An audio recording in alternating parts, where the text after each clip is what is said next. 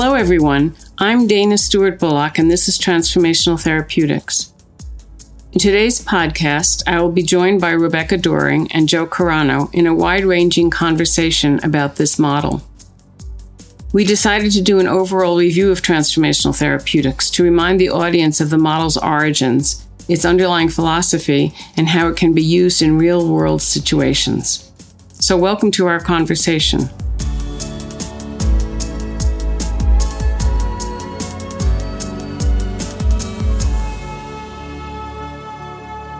Today, we are doing something a little bit different. Today, we have three of us, and we are going to do a little roundtable discussion on transformational therapeutics, what it is, how it can be applied, and we're not quite sure exactly where we're going to take it, but it's going to be so good, and I'm excited that you're here. So, Dana, would you start us off by just reintroducing transformational therapeutics? That way, if there's any new listeners, if you're coming into this episode from day one, this just to kind of brush us up on what this model really is. So transformational therapeutics is something that I've created, and I call it a philosophy. And the word philosophy means love of wisdom.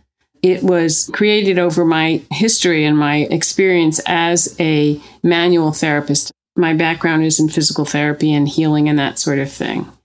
It came out of the work that I was doing with patients and with animals, particularly horses. And what was marked for me was that the communication was actually a form of language. And so I expanded that so that for me, language is any form of communication.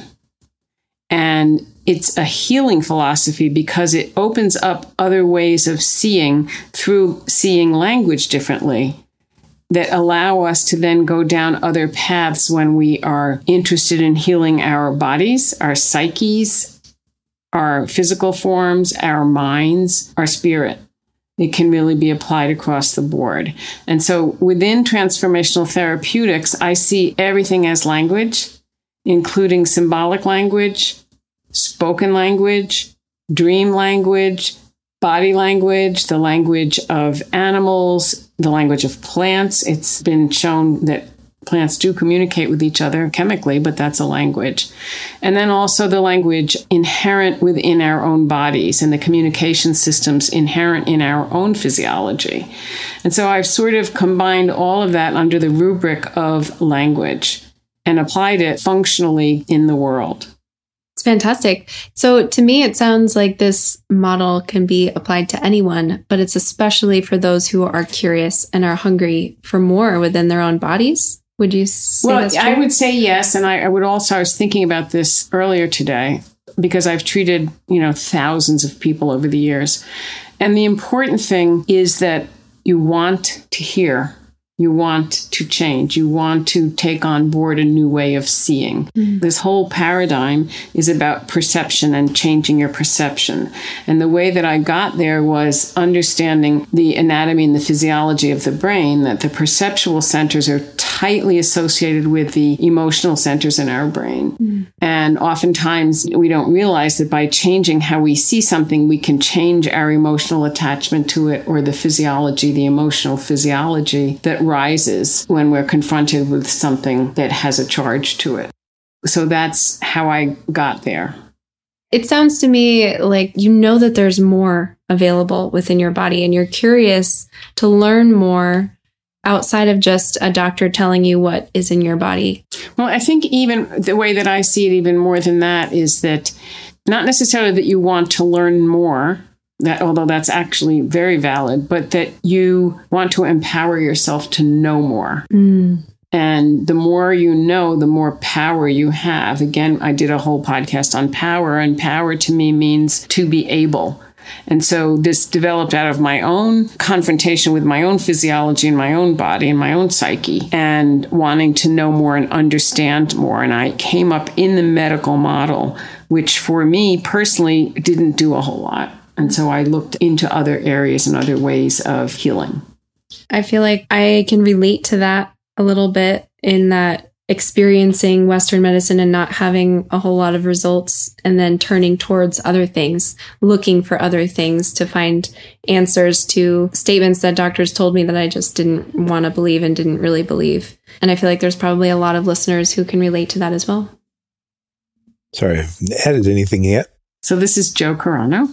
Have you run into any resistance, like with Western medicine or anything like that? Anybody saying nay, to what you wanted to try to promote? I've sort of, sorry to interrupt you, I've always sort of been on the outside. I've always sort of been outside the box. I've lived sort of outside the mainstream. Even when I was inside mainstream medicine, I kind of snuck around in the corners.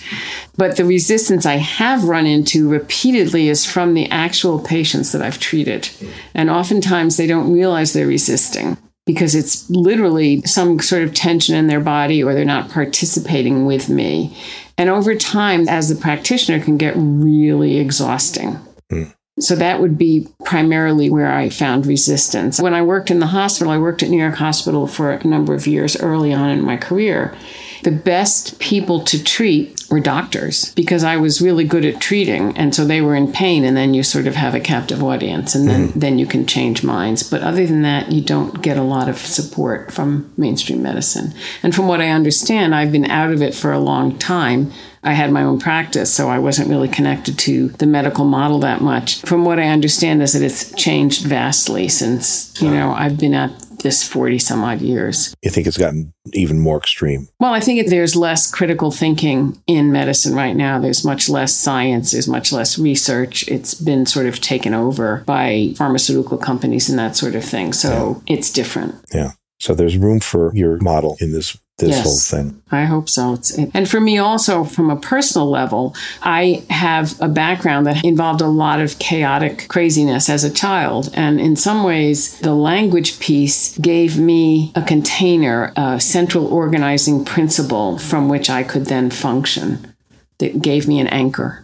And that's what this came from. Order from chaos. Yes. And because we all have language, the principles of it apply across the board. And I feel like everyone has some area of their life where there is some chaos that they are craving a central organizing principle, and that this model could be applied. Really, just like you mentioned, it can go towards helping you with your physical body, your emotional psyche, whatever it may be. Another piece to it is the whole relationship piece. And I think particularly in this day and age, it's important that if you can see communication as language and language as communication on the planet right now, everybody is at each other's throats, and they get distracted into the actual words and not into the substance. For me, it's really important to understand the meaning of the words you're using, and having the person or people that you're interacting with have the same definition for the words that you're using. And that in and of itself, just by defining it to each other, gives one a common ground on which to interact. Mm-hmm. People don't understand that language is learned very early on, and language actually has an influence in shaping how our brain develops. But we can go into that another time. Language is learned early on, and it's learned in an emotional environment from caregivers, and the meaning of the words that you are taught are influenced by the caregiver's meaning of the words. I have a certain historical understanding of what a word means that may be very different from Joe Blow down the street, because he had a different upbringing. And so when I start interacting with Joe Blow down the street, we may be using the same words, but speaking very differently. And I think that's where a lot of misunderstanding comes from. Absolutely. That's a perspective that is so empowering to discover, and that can really open up a lot of choices and opportunities and connections within any relationship. And the other piece that comes to mind is presence, and being present in the language you're using. Most people are not. They don't look at what the language actually means before it comes out of their mouth. And there's a lot of hypocrisy. And when you look at, particularly now, the political situation, people are, they're using language that isn't true because it's not describing fact, which I find fascinating. And they're using language because of the social media and other ways that the internet influences us. They're using language that has absolutely no basis in reality. And that can have a real influence on all of us. Mm. And so I'm trying with this model, it's a healing model, but it's also a model of truth and reality. owning the words you say and the meaning of them, to me, is really, really important. I love that so much because I've been playing around a lot with seeing how so many of our limiting beliefs or so many of our just habits that we don't stop and question are really just lies covering the truth. And so this model you're spot on. It is such an amazing tool to get to the truth, to get to what's really underneath, to not just stay on that superficial level that's keeping you separate, keeping you disconnected, keeping you in pain, whatever your struggle may be. But it is a pathway to go one layer deeper where you can find the truth and be empowered and freed by that truth. People are talking about change your story, that kind of thing. And those stories are really important. And not only scientifically is it shown that the stories that we have create our reality, but it's also not so easy to just change your story because of the physiology that goes along with the story. Understanding the physiology that underlies what we do and how we see the world is, to me, an important thing. And we've covered it on a number of podcasts. We all have bodies. I see our bodies as vehicles that we live in, and it's also how we interact in the world. And so many people have so many symptoms and diseases and whatever. And I see bodies as, yes, my body is my vehicle. It's where I live. I mean, I literally live in my body. And so living in that structure, I should understand it so it can work for me. Mm-hmm. That's basically how I see it. I move through the world inside of this body. I interact in the world through my 5 senses, which are part of this body. So the more I can understand that, the more I can become responsible for what's happening in my body, the more power I actually have. 100%. And it's also interesting to me that so much of quote unquote disease is accepted as the norm. Being in this profession for all these years, I just don't buy that. I just don't buy that at all. I've seen too many things happen, too many changes happen, too much potential arise by changing perception and changing belief systems. And why shouldn't we all have ease? And we may not. I mean, that may be part of the human condition, but why not aim for it and not settle? And also, like, what you're describing to me is what I see why we are here. We're here, we're designed to thrive. A tree wasn't destined to just shrivel up and wilt. It was destined to thrive. A flower was destined to become its, most realized version of itself, to bloom and blossom. And I believe that is us too. And challenges are part of that growth. But by settling, we stop growing. By accepting something as just, this is how it is because of my age or because of my background or because of my history or because of whatever, and I'm just going to accept it because I don't think that there's anything else possible for me. To me, that's just a stop. It's preventing me from growing. And maybe if I keep growing, maybe sure, I'll still face challenges, but those challenges will be bringing me to a new sense of ease, a new experience that I don't have just yet. And I think when you say, I think it has to be this way, I think it's more like I believe in our culture. Particularly, I'm going to go off on a tangent here, but I can remember years ago. So I am almost 70 years old. And so when I was late 40s, early 50s, and menopause came and all the changes that come with that, it was really fascinating watching my body. And it was almost like the energy or the force of the culture, because you're no longer of childbearing age, you sort of start slumping. Physiologically, you start slumping and you get this hump on the back of your neck. And it's like, what is going on here? And I remember it was almost like coming up against a thought form from the culture that to stand upright was a lot of work. And I once had a patient come in and she was in that stage of life working with her, and she just couldn't believe that a belief could do that. But in our culture, we don't revere the elderly. We don't take care of them. It's not like Oriental cultures where there's ancestor worship. We're sort of bereft of all of that. We're such a youth-oriented culture.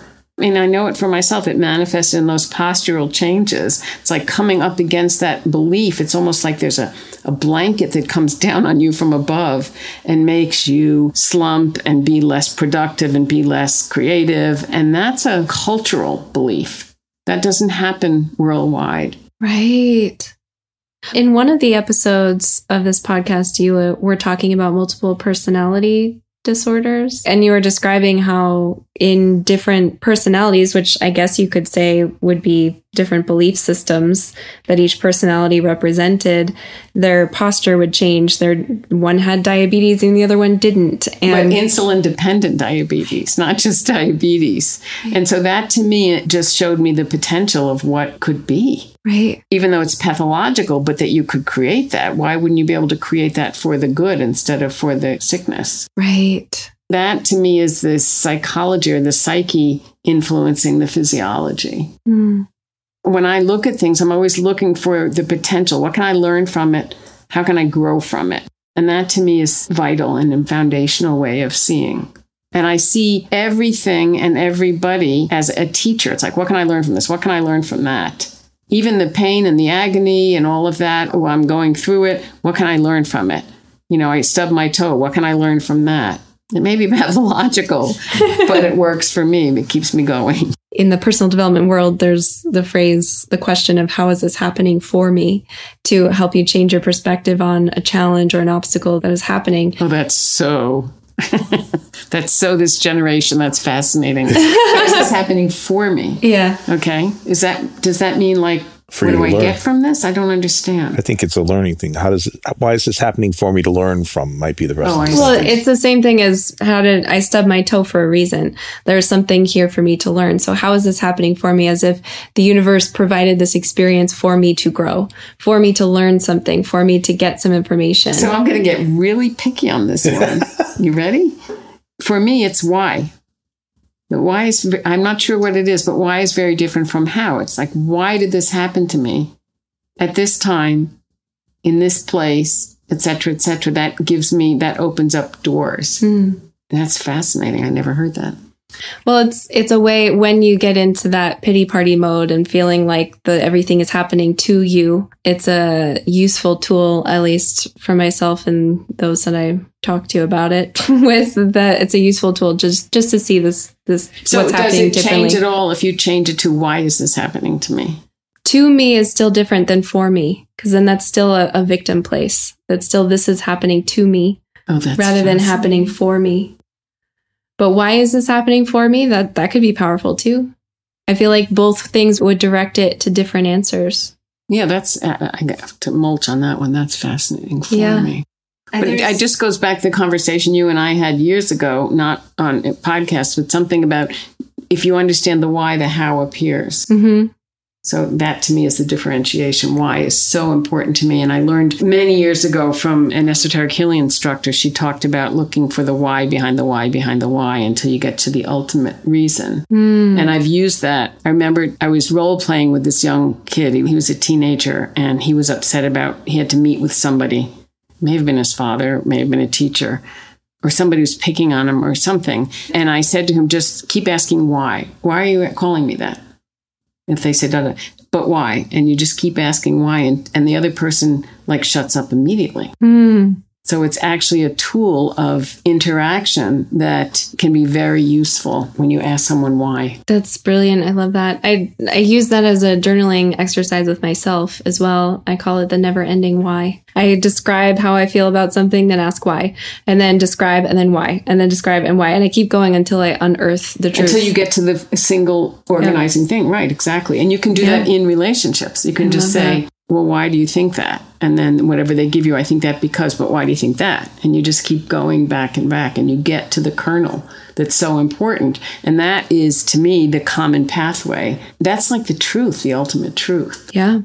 I used to get thrown out of high school classes by asking why. So did Chris.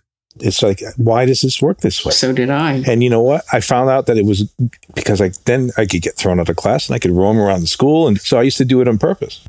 First of all, I wanted the knowledge. I wanted to know, why do nails get galvanized by zinc? Why? Why does it happen? Why is it? Teacher couldn't answer. It's like, but I just want to know. Get out.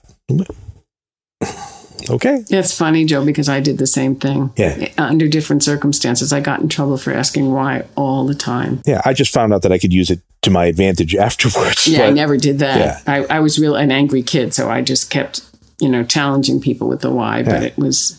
Yeah. It wasn't even really a challenge. Well, it became that. Well, for me, because I was angry, it was a challenge. Yeah. It's the way I presented it. Yeah. That's interesting. My husband, Chris, he describes the same thing. He was like, he talks about it still, that he just wanted to understand how things worked. And he just like, he's the kind of person who just wants to know how things function. And then by asking that question, he likes to say like, okay, well, what about this? What would happen then? Like, tell me, let's explore this. Let's dig deeper. Let's get to know it. Explore the logic. That's what, it's basically how I like to learn. Yeah. And I asked, it's a simple question. Why does that happen? But it's also really interesting that same word, we did a couple of podcasts on archetypes and archetypal forces.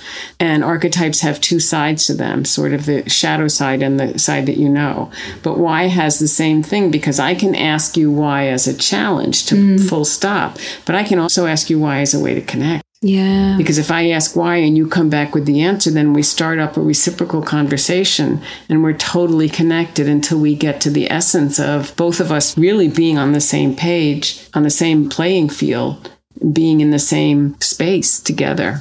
So again, it's how it is used that's the most important. Could be polarizing. Yeah. I could keep you at bay by just keep asking you why. But at the same time, you could get to the ultimate why and then come back across the divide and join up. Mm-hmm. I just think why is such an important word. So odd, but I do. It's so true. It's to me, it's like a door opening, which I guess also has an opportunity to close doors too with how you use it. But that's really interesting thought. Do you think there's a shadow to every word? And by shadow, I'm just going to say this. Shadow does not mean something negative. It means something that isn't seen. That's all. It's in the shadows. You don't see it. So in depth psychology and archetypal writings, the shadow is the aspect of yourself or a thing or a being that you don't know. That's all it is.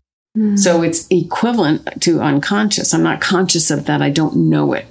Doesn't mean it doesn't exist. It means I don't see its existence. And being able to observe what's happening in your shadow side, in your unconscious, then brings it to consciousness. At least be aware of it. And that of allows you to then work with it. Right. If you're not conscious of it, you can't work with it. I mean, I've sort of translated that in some ways just in terms of bodies and pain, in terms of language, because for me, pain is a language.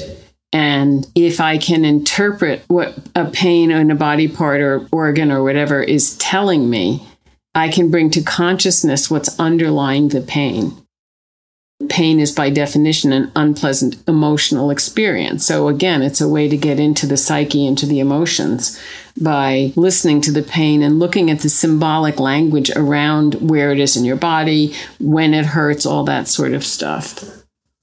And that's a real skill, but anybody can develop it. You just have to be able to observe it, feel it, observe it, and then start looking for sources where you can get a better understanding of it. And those sources can be just dictionaries of symbolism. They can be stories. They can be language itself. It's now an actual diagnosis. It's broken heart syndrome. And when you look at our terminology, have a civil tongue in your head, it's in the language itself. In your opinion, what's the value of recognizing that there is a shadow side to things? Well, 90% of what we do is driven by our unconscious. So understanding what is driving us can be very helpful. Sure. Because if you don't understand it, you can't change it. In psychology, there's a term called repetition compulsion.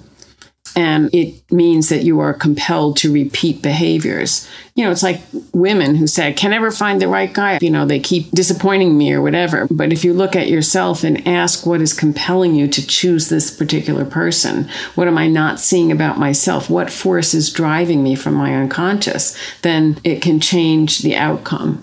So this model, in essence, is really a way to get to our shadow side. Yes. Yes, it is. Sneaky. And to get to others' shadow sides. It's really to get to the unknown. Yeah. Or to see differently. Right. Yeah. Well, and that's everything because, like you said, what is unknown is the thing that is driving us, especially driving us to the things that we don't want to be driven to anymore, that we're tired of, repeating the same patterns, having the same thought loops, feeling the same feelings we're tired of, being in those places that drive us to seek out podcasts or seek out teachers or seek out new practices, treatments, doctors, whatever it may be. And the answers lie within our own shadow side, right? Yes, I believe so. Yeah. And I think it's really interesting because right now there's so much talk about going to Mars and going to other planets. And I think going inside is a much more interesting endeavor. There's so much inside of us that we don't know anything about, and so much information and empowerment. Mm-hmm. And people are so avoidant of going inside of their own selves. Right. Many people. Many are. Yeah. Yeah. Not everyone. They'd rather throw their bodies out into the void instead of going into the void within, which is full of more all expensive kinds than it is out there. Yeah. But it's normal why we would naturally be adverse to turning within, because it's scary turning towards the unknown. It's scary to what kinds of demons am I going to unlock? Is it going to be a can of worms? Is it going to be Pandora's box? I'm getting through okay right now. It struggles. There's struggles. It sucks, but I can handle it. What if I tune in and then I can't handle it? You know, it's so normal why we fall into these patterns. But it also, I think, through having these conversations and the existence of transformational therapeutics and this podcast is so valuable because it can help reassure us that it is very worthwhile to go inward and that we get so much more than we ever think is possible. And I think it's important also if you understand how using language, I mean, our whole culture is really, I mean, look at the amount of resources that go to the whole medical model. I mean, in this country, I don't remember the terminology, the GDP or whatever that goes to healthcare, but it's astronomical. I think the other thing that's important for people to understand, and this is a belief system that I have, although it's pretty well supported in the literature, is that the body has the ability to heal itself.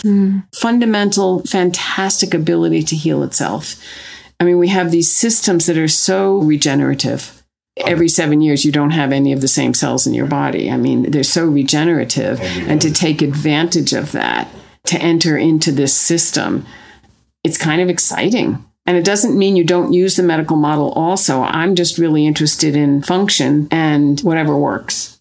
I'm not at all proud. It's like, whatever works, I'll take it and use it. And I'm interested in power. I'm interested in being empowered in the face of, years of pain and whatever I've had. It's like, oh, how can I change this? It's interesting. I'll give you an example. I've had chronic Lyme for 10 years now.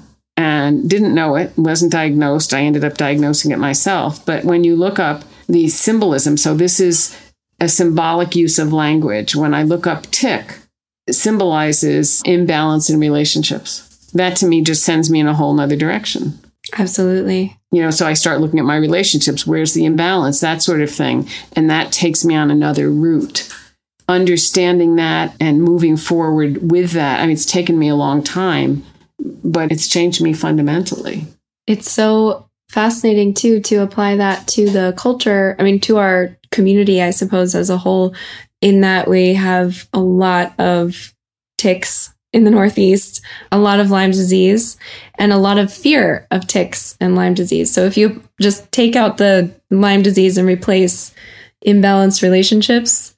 Well, if I say fear of, I'm going to flip it. So yes, imbalance in relationship. But if I flip it and say, what is my fear of having a balanced relationship?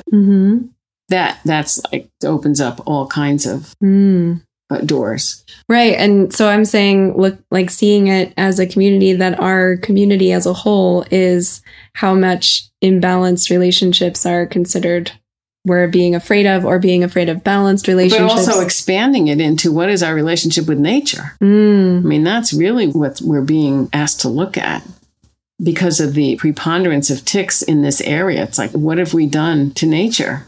How do we know this isn't nature's way of like telling us, yo, it's time to look at this? And we tend to look at it from a smaller place. I have a tick bite, I have a disease or whatever. But to expand, I think the thing that transformational therapeutics does is it gives you the opportunity to expand your vision of what it is you're looking at. It gives you new ways of seeing and gives you more choice. Absolutely. And I can say my relationship with nature is just fine and then go back to whatever definition. But if I don't know that exists, it's like when you look up the meaning of a word, it goes back thousands of years and it changes somewhat over time. But these words have been in use for millennia. And so they have some sort of import to them that when you look it up, it gives you a solidity, a meaning that just flip conversation doesn't. Right. They have an anchorage in history, which to me is really important. Why? Because it's sort of that they've stood the test of time. I mean, we have spoken language. Our species has spoken language, and it originates from, again, thousands of years ago. And so to understand the original meaning, if you and I are in a conflict and we go back to the original meaning of whatever words we're using, we can then come to a different outcome because we'll be using the same language.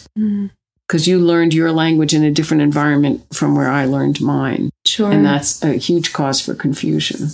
And it also gives meaning. To me, I just love it. What else to say, but I love it.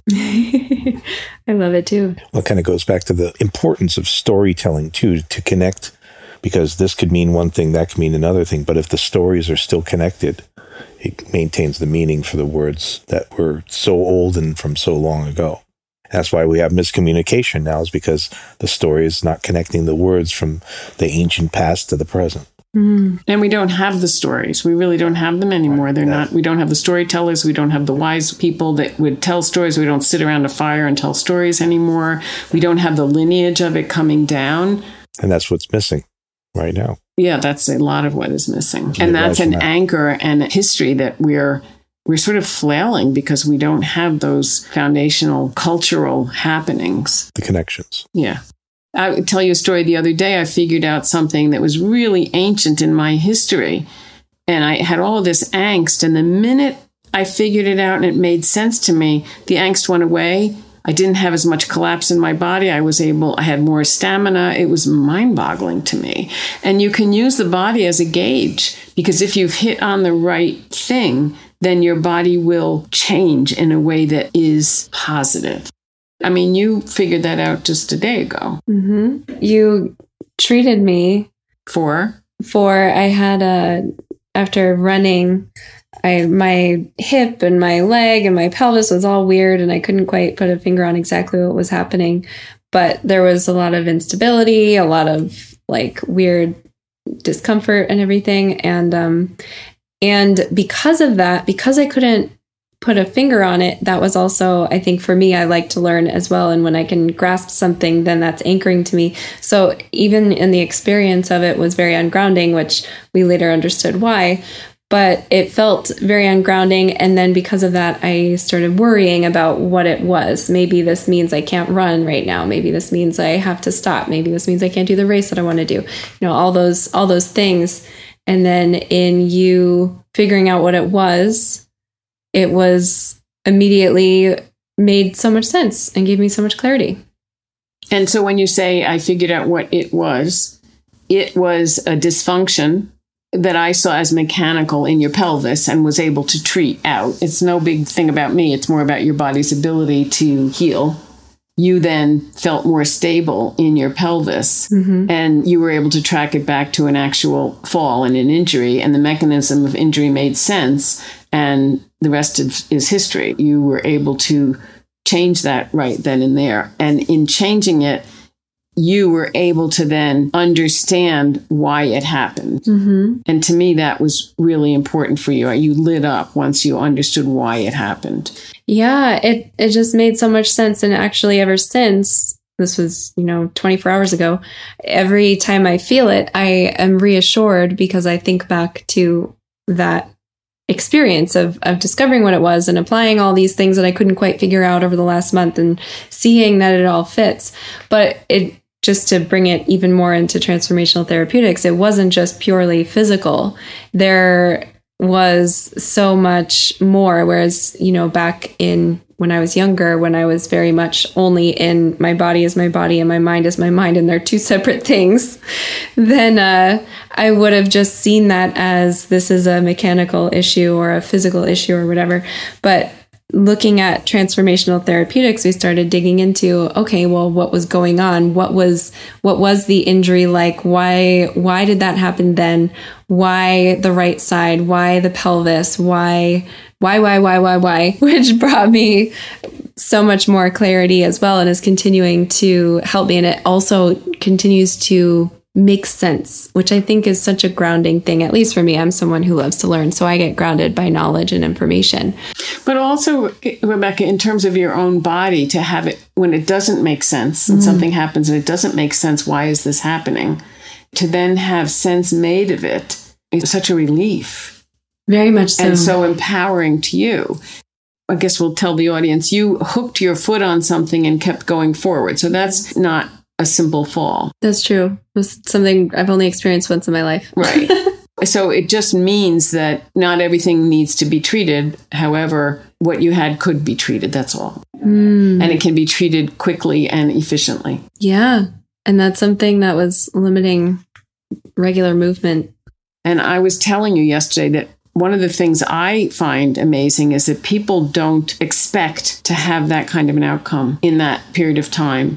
And I think they should. Yes. And I see that as the future, that the more knowledge we can share about how the body works, the more empowering that is for people. Because you got off my table, and this was how many weeks you'd had that? It started a month ago, but it was really painful for a week, but probably more like 3. Okay, so a month to 3 weeks. Yeah. You got off the table and you were different. Completely. Yeah. I could walk around without, it was instant relief. You were so excited. You said, does this mean I can run again? Yeah. The point of all of this is not to blow my own horn. It's simply to show how quickly the body can change.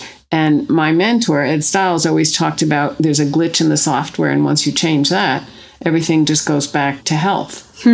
That should be expected. And in our medical model, that is not expected. No, and because you're not taught that, I was looking up different things, trying to figure it out and seeing all this recovery time of 6 weeks out of running and you need 6 months of this. And I'm like, that's garbage. I'm not accepting this. I'm going to call up Dana. But still, I think because we're told that, then you go into it, the first twinge you feel, you then believe it. And you start to believe, okay, this is a twinge that I'm going to have to carry around for 6 months. So then you do. Many years ago, I was in my 20s and I started in psychotherapy and I had a lot of back pain.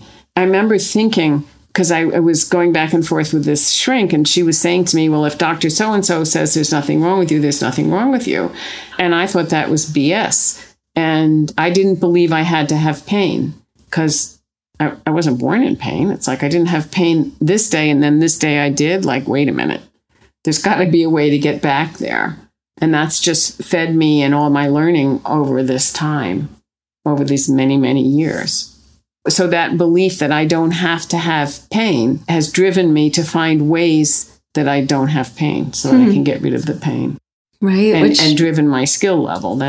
Yeah. Which that right there demonstrates the power of belief, that sure, there are beliefs that push us to, I guess, quote unquote, negative pathways, but also the power of having a belief that can drive you forward and create healing in your body and create seeing differently and end up creating this entire model for yourself, which then helped you in your patients and now the podcast listeners. I have a question for you. Okay. If you could inspire a movement in the world, what would it be? It's a really tall order because I have skills that most people on the planet don't have. However, it doesn't mean that it shouldn't be seen as a possibility. It may not happen in my lifetime. That's part of the reason I'm doing this podcast, is to leave this information, to educate people on what is possible. So the movement that I would want started would be understanding the term power, which just means to be able. So in your case, you were not able to function in a running manner that you wanted to. So you were powerless in that arena. And B, for you, Rebecca, you didn't imagine that it could change within a short period of time because you'd had it for a while. And our culture doesn't look at it and view things as that sort of quickly resolvable. And C, I would like people to just imagine that is a possibility, that the culture and the medical model doesn't have to be the be-all, end-all. And it doesn't necessarily, depending on the dysfunction, it doesn't necessarily take a lot to change things. It does take being open and being willing to risk. I mean, you risked by coming to me and getting treated. Sure. So the movement I would want is toward health, that we all deserve to be healthy. That's, to me, a human right. And that is a movement. That would be, too, because that's something that I don't think a lot of us know, that we don't consciously step into that knowledge that we deserve health. In general, I'm not going to get specific with this, but we're in general born healthy. However, if you look at our culture these days and this time, there's so many people who are not healthy. And some of that is that we have bought into belief systems about farming and food and nourishment and all of that. So this is really a culture-wide dysfunction that we've bought into, but it has to start to change somewhere. Yeah. I fundamentally believe, and that's why I've created this model, that this is a place to start. Yeah. Seeing things as language, responding to it that way, asking questions, having an understanding that, for instance, your body is talking to you. It's just understanding what it's trying to say that is so vital. Yes. And Dana, I just want to say, like, for any listeners out there, like, you live and breathe this model. Like, you are far from the person who just, does not practice what they preach. Like, this is your life. Yes, it is. is your life. I've always said, if you're going to preach it, you better live it. And so I'm preaching it, but I'm living it. And I don't ever ask anybody to experience anything that I haven't already experienced. So it gives me a basis. And it started many years ago with something as simple as orthotics. When I first got orthotics after graduate school, so this is the early 80s, once I understand the biomechanics of what they did and was working with kids with cerebral palsy and instituting them getting orthotics. And then it started on a purely physical level, and then it went more to a psychic level. And as the science came out about fascia, and as I did more reading on archetypal psychology and all of that, I just sort of integrated everything with the goal of becoming healthy or staying healthy for anybody. So I don't ask anybody to do anything or feel anything I haven't already felt. Right. So I try to keep ahead of the curve as best I can. Yeah. Right. And I think that's just so important to recognize, because if, it's so easy. Sometimes when you listen to these things or you read these books, it's easy to think like, oh, well, she had it easy, or this person maybe grew up in a different way that I did, or maybe they're just not doing the things as much. And so it's going to be harder for me. And I just want listeners to know that it is like, you are such a tremendous teacher because this is your life. Thank you. Thank you for listening. If you've enjoyed this podcast, take a moment to subscribe to our show on Substack. There, you can have an opportunity to comment on this episode, and we would love to hear from you. Dana will personally respond to you, and she'd love to hear your biggest takeaway from this episode. If you have questions, if you want to discuss, we would just love that. So be sure to subscribe on Substack. It's free. It's a wonderful way to connect, and it's the best way to support this show. I would like to say that I'm thankful for you tuning in, and I would love to hear feedback. If you could email me at transformationaltherapeutics@gmail.com and give me feedback on the podcast, perhaps suggest subjects that you would like me to cover in the future. And when I receive that feedback, I'd love to highlight and publicly thank whoever has sent it to me. I really enjoy sharing this with you.